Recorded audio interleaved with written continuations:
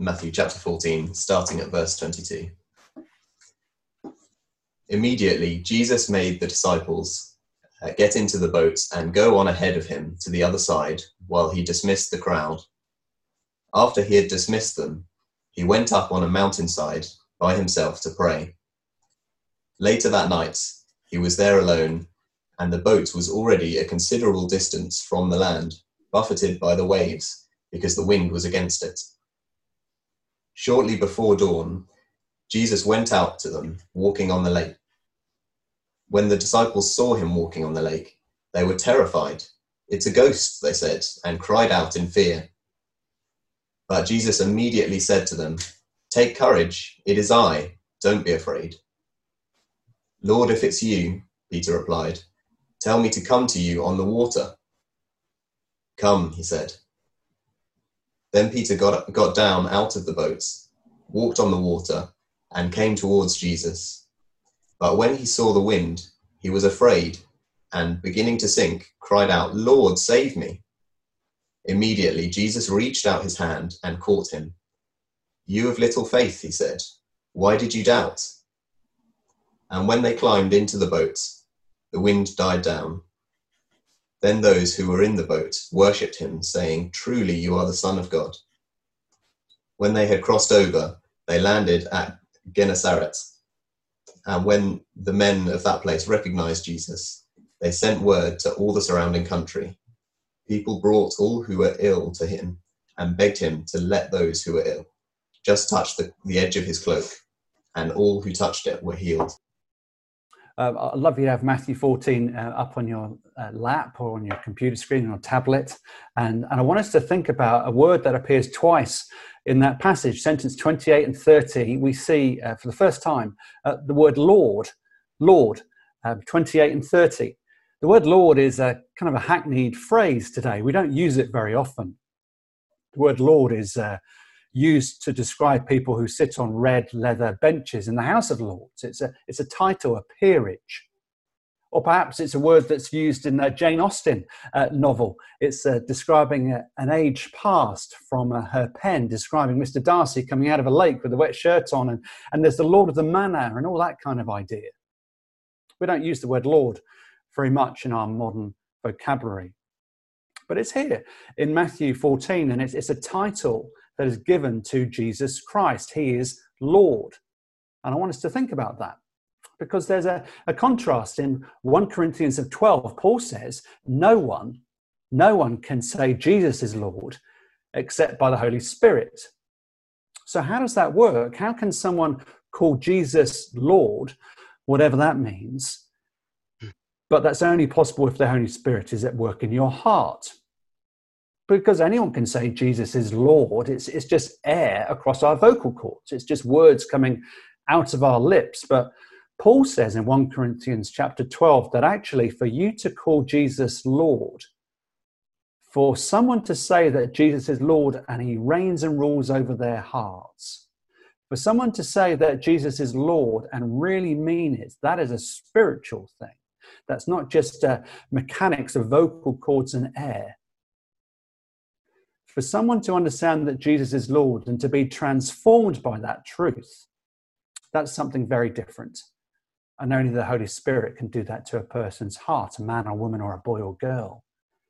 It's a very profound thing for someone to say that Jesus is Lord. Matthew 14 tells us that, because Jesus is Lord. That's not just a title that happens at the outside or painted onto an old church building. Matthew 14 tells us and shows us that Jesus is Lord. What does Matthew 14 mean? First of all, I think it shows us that Jesus he's the sovereign Lord. He's the sovereign Lord. Look at sentence 25 and 26 with me again. It says, during the fourth watch of the night, Jesus went out to them, walking on the lake. While the disciples saw him walking on the lake, they were terrified. It's a ghost, they said, and they cried out in fear. One thing that Caroline said to the children, and therefore to us so clearly and helpfully, was that Jesus is not just walking on water. That would be amazing. I mean, who does that? No one does that. If you do that in a paddling pool, you get wet. If you do that in a public swimming pools, people think that you're crazy and foolish.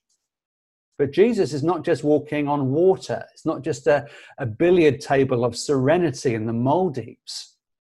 Jesus is walking on water in the midst of a storm, it says in Matthew chapter 14. Now, the ancients were very good at understanding the reality of the water and the seas and storms as a metaphor for how life, how the cosmos worked. I mean, you could go and you could walk for hundreds and hundreds of years, for centuries, and the earth would remain still beneath your feet. You would get very old very quickly, and you get very dusty toes, and your shoes would wear out. But you may come across a sinkhole. You may come across an earthquake, depending on what part of the world you're walking in. But the sea is very different. Where the land is solid and secure, the ancients and modern people too understand the sea as a darkness that covers a reality of confusion and enemies and beasts that lie beneath the surface of the deep. Whenever a storm comes up, you can feel weak, you can feel afraid and scared. The waves rise and the currents get stronger. The sea is a place not of safety, but a place of alarm and uncertainty, a place of confusion and an uncontrollable kind of existence, like in Moby Dick with a great big animal coming out of the sea. So when you're walking on the land, it's safety and security, but when you're in the sea, things can change very, very quickly. Almost in a moment, you can feel serenity is replaced by a storm. Something can come up and chomp your dinghy. Something can come and chomp you and make you feel unsafe. That's why Jaws and the eerie music that it's so well known for is so popular, because it taps into our fear of the deep. But Jesus is not just walking with serenity on water. He's not even trudging through water like a tough mudder challenge. Have you seen those when people go out and do some crazy things? They get covered in mud, they climb up walls. Jesus is not climbing and clambering through water. He's not covered with spray and sea. He's not batting down animals that are coming up from beneath the surface of the deep. Jesus is walking through the storm. Jesus is not having his arm outstretched with a staff like Charlton Heston towards the Red Sea. There's no sweat on his brow. He just kind of snaps his fingers and there he is. He has a poise and a certainty. He's the Lord of the storm, says Matthew. He doesn't have to say, stand back. He doesn't get his staff and hold it out to exhibit and stretch out his mighty arm of power. He's not rolling up his sleeves. He's not even saying, in this storm, peace be still, like he does in another part of the gospel. Jesus, in Matthew 14, shows absolute serenity and power over nature. He's the Lord of the storm as he walks through the wind and the waves. That's what Matthew 14 is showing.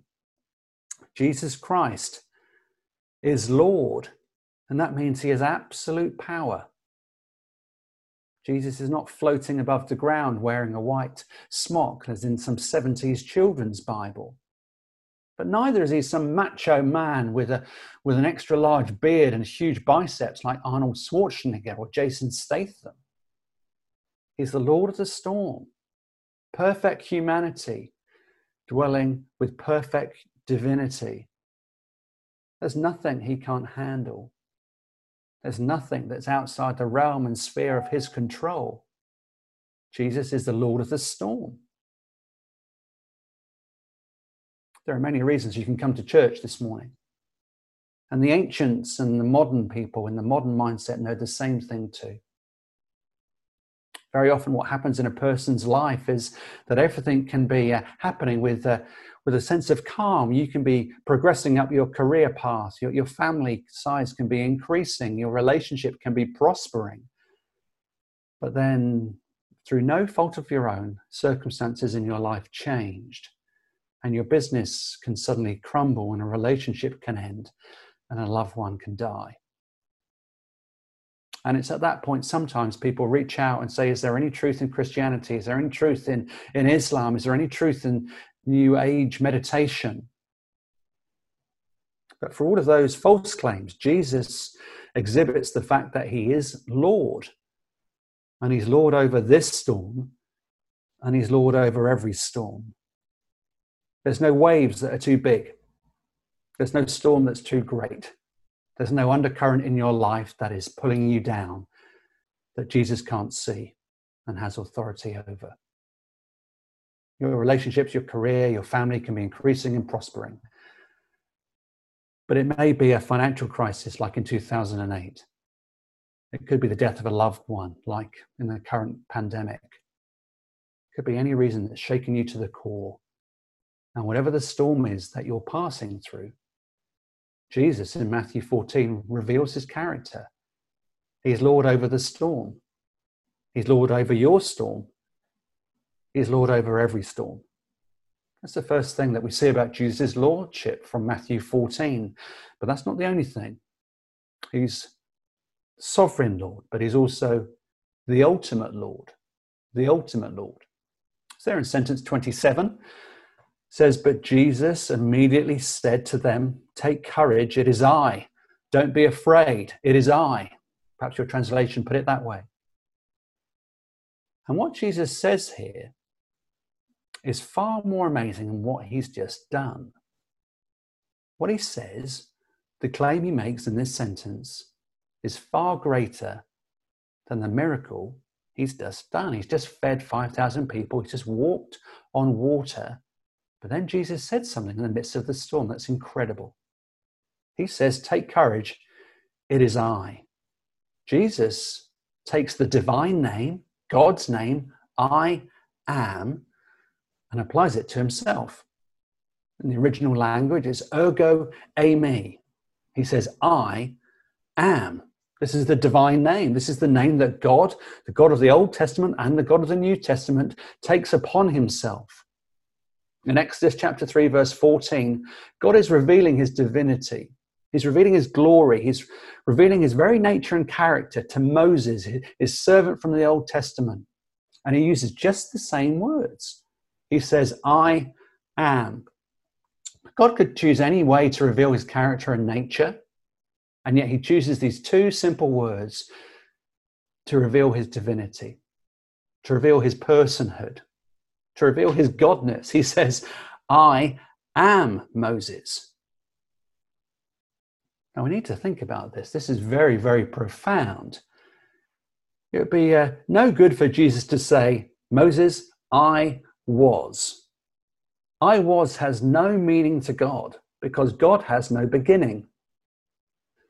But neither does God need to say, I will be, because God doesn't change. And so he says, I am. I am. I've always been. I've got no beginning and I have no end. I am. He's the ultimate Lord. He's saying this enormous claim, Jesus, in the midst of the storm, he's saying, I am the God of the Old Testament, and the God of the Old Testament walks in the midst of the storm. I am here. You're seeing God before you. God in human flesh, walking on water. The divine Son of God, the incarnate Son, is here in your midst. I'm the transcendent God who created the world. I'm the author of creation. I'm the sustainer of creation. All things, Paul says, all things in me move and have their being. Nothing exists without my authority. No sparrow falls to the floor without my say-so. I'm Lord of all. I'm the omnipotent, all-powerful, all-knowing creator of the cosmos. And the wind and the waves know my voice because I was there at the beginning. When you see Jesus is the sovereign Lord, you see he's not just a power. He's not a competing religious leader next to Mohammed. Jesus is saying, all authority comes from me. I'm the sovereign Lord. All authority is on loan from me. Every earthly authority that's good is a mirror of my ultimate lordship and authority. He's not just a Lord. He's the sovereign Lord. He's not just a powerful one. He's the source of all power and knowledge. He's the ultimate Lord. He has the final authority. And so when he comes into your life, Jesus is not a bolt-on that you put in the USB port of religion in your heart. Jesus commands and demands preeminence. He demands that you love him with all your heart, soul, mind, and strength. He demands everything because of who he is. He's the sovereign Lord, but also he's the holy Lord. He's the holy Lord. Look at sentence 23.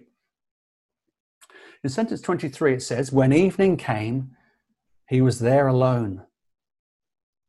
But the boat was already a considerable distance from him, from land, buffeted by the waves because the wind was against it.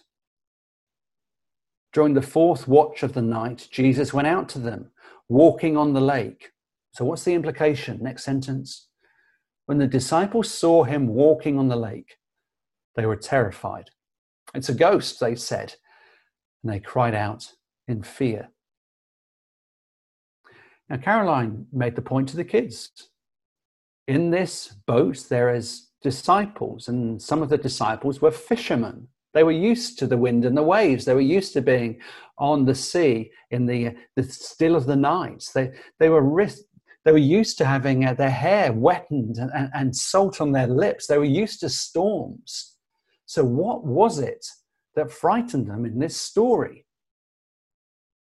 They'd been terrified before. They've been afraid before, but not at the wind and the waves. Look at what is the source of their fear. Did you notice? When Moses met God in the burning bush, Moses hit the deck. He took his sandals off. He realized he was on holy ground. And it was the source of fear for the disciples in this instance when they saw not the wind and the waves, but when they saw the holy otherness of Jesus. They were terrified in whose presence they were. They saw something of the divinity of King Jesus that they hadn't seen before as he provided food miraculously for 5,000 people. They were afraid not at nature, but at the one whose voice nature is attentive to. They were terrified at King Jesus. They were terrified when they saw his lordship for the first time. I mean, God revealed his glory to Moses in the fury of the fire. And here's Jesus revealing his majesty in the fury of a storm. They saw something of his holiness. I mean, what is holiness? People have written books, big books on this topic, but just a moment on holiness. Holiness is not a comparative term. Think of David and Goliath in the Old Testament. David was the little teenager. Goliath was 9 foot tall, and he could say, look at that huge guy. That's not holiness. Holiness is not saying a comparative term. Someone is short, someone is taller. Someone is weaker, someone is stronger. We don't compare ourselves to God in terms of he is holy and we are not, whilst that is true. Holiness is a completely different category. It's not comparative. And here the disciples see that Jesus is wholly other. He lives in a completely different category. Who is this that the wind and the waves obey him? He's walking on the water. Who is this person? And it's that they saw, and it's that caused them to be terrified. These were hard-nosed fishermen. It wasn't the storm. It wasn't the salt on their lips. It wasn't the fact that the boat was rocking and they were probably feeling seasick. It was the divinity of Jesus that struck them to the core. Who is this man that the wind and the waves obey him? When people see the holiness of God in the Bible, they're not comfortable. They feel undone. They take off their shoes. They bury their eyes in the ground. They're afraid. They lose their confidence in themselves. And they prostrate, they bow before the majesty of the King of the cosmos. One of the signs that you're a Christian is that you see something of that. You can run to Jesus and you can plead as if a child running into the lap of a father. And that's completely appropriate, the freedom that we have in the Lord Jesus Christ. But at the same time, there's also the appropriate place for remembering that our God is a consuming fire. God is sovereign. He is holy. He is pure. And the disciples saw something of that, because Jesus is Lord and he's the sovereign Lord. And he's also the holy Lord. Seeing who Jesus was caused a storm, not just on the lake where they were, but a storm in their hearts. That happened in the heart of Isaiah. When he saw the purity and the majesty of God, he fell on his face as though dead. That happened at Mount Sinai when the glory of God descended. The Shekinah glory of God descended and the mountain shook, and no one, not even an animal, could touch the mountain because of the purity and divinity and power and majesty of God. There was a storm raging on the water, but Jesus caused a storm in the disciples' heart as well. They were terrified. Who is this man? I won't ever be good enough for this man. All my guilt, all my fear, all my despair for this man. But he's not just a man. He's the divine Son of God. Take courage. I am. I'm God walking amongst you. God walking on the water. But there's something else. Jesus is not just Lord. He's not just the sovereign Lord. He's not just the holy Lord.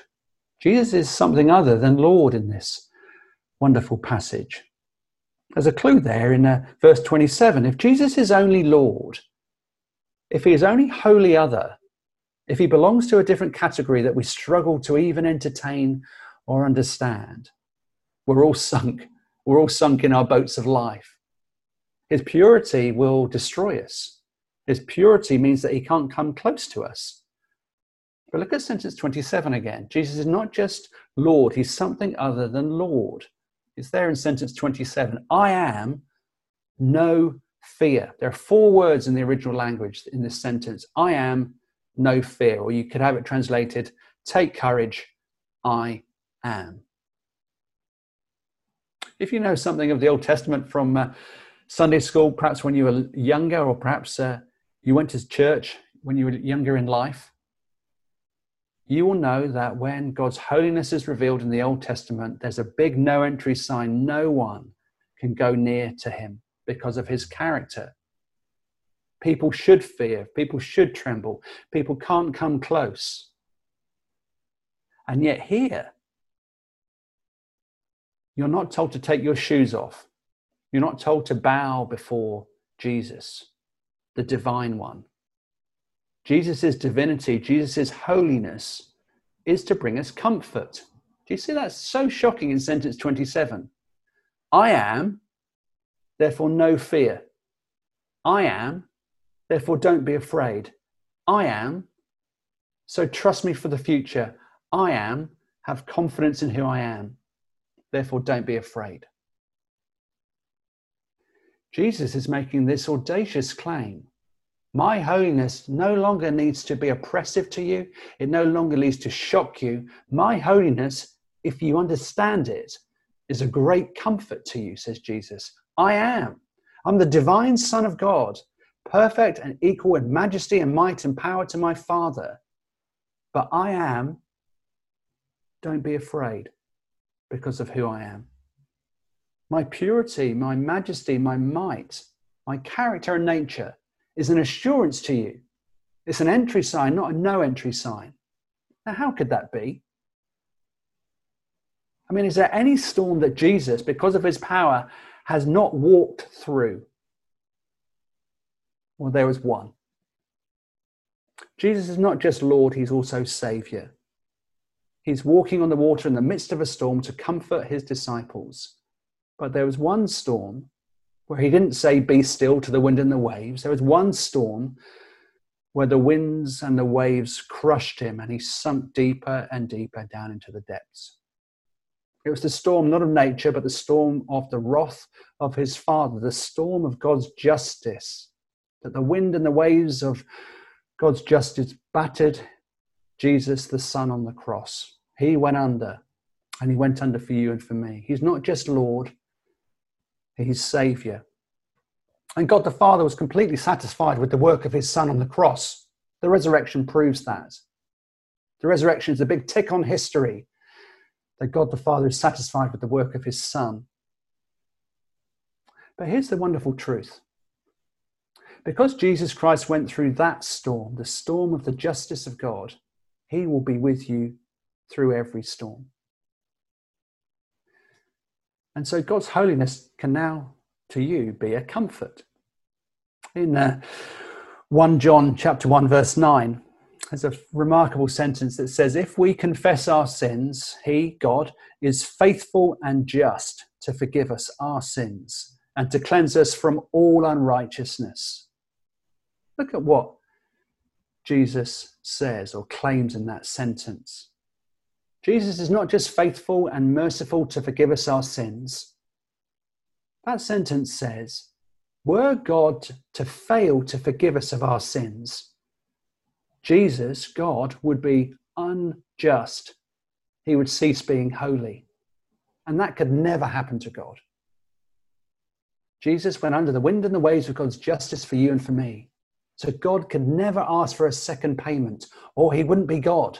He'd cease being just. He'd cease being holy and pure. And that means now the holiness of God is a comfort to us, because God can never go back on his promise, and he's completely satisfied in the work of his Son. So sentence 27, it is I am the Holy One, says Jesus, and because I'm the Holy One, you're saved. I died on the cross to completely satisfy the justice of my Father, so that when you see my holiness, when you sense that, that is actually a comfort to you. It is I, don't be afraid. It is I, take courage. And so if you're in a storm right now, you can look at this miracle and say, actually, it's not just Jesus walking on the water that's so incredible. What's even more incredible is that God is dwelling in the midst of a sinful people, and he's not destroying them by the purity of his holiness. What's even more incredible is that you've got God in flesh, in a boat, and so that now we know his holiness is a comfort to us. And now we know that because Jesus did not desert us in the storm of God's wrath, he will not desert you in any storm. You don't need to go and read your Bible more if things are hard. You don't need to go and get yourself ready and then God will be pleased with you. Then you can start coming to church when we can meet again. Here's a test that you've understood the gospel. Because Jesus went under the wind and the waves of that storm, he will now be with you through every storm. Because he didn't let go of you then, he will never let go of you in the future. He's the Lord. He's the Lord of every storm, and he'll never let go of you because of his strength and his promise. It's all about him. It's not about you and me. And the cross proves it all. He's the Lord of the storm.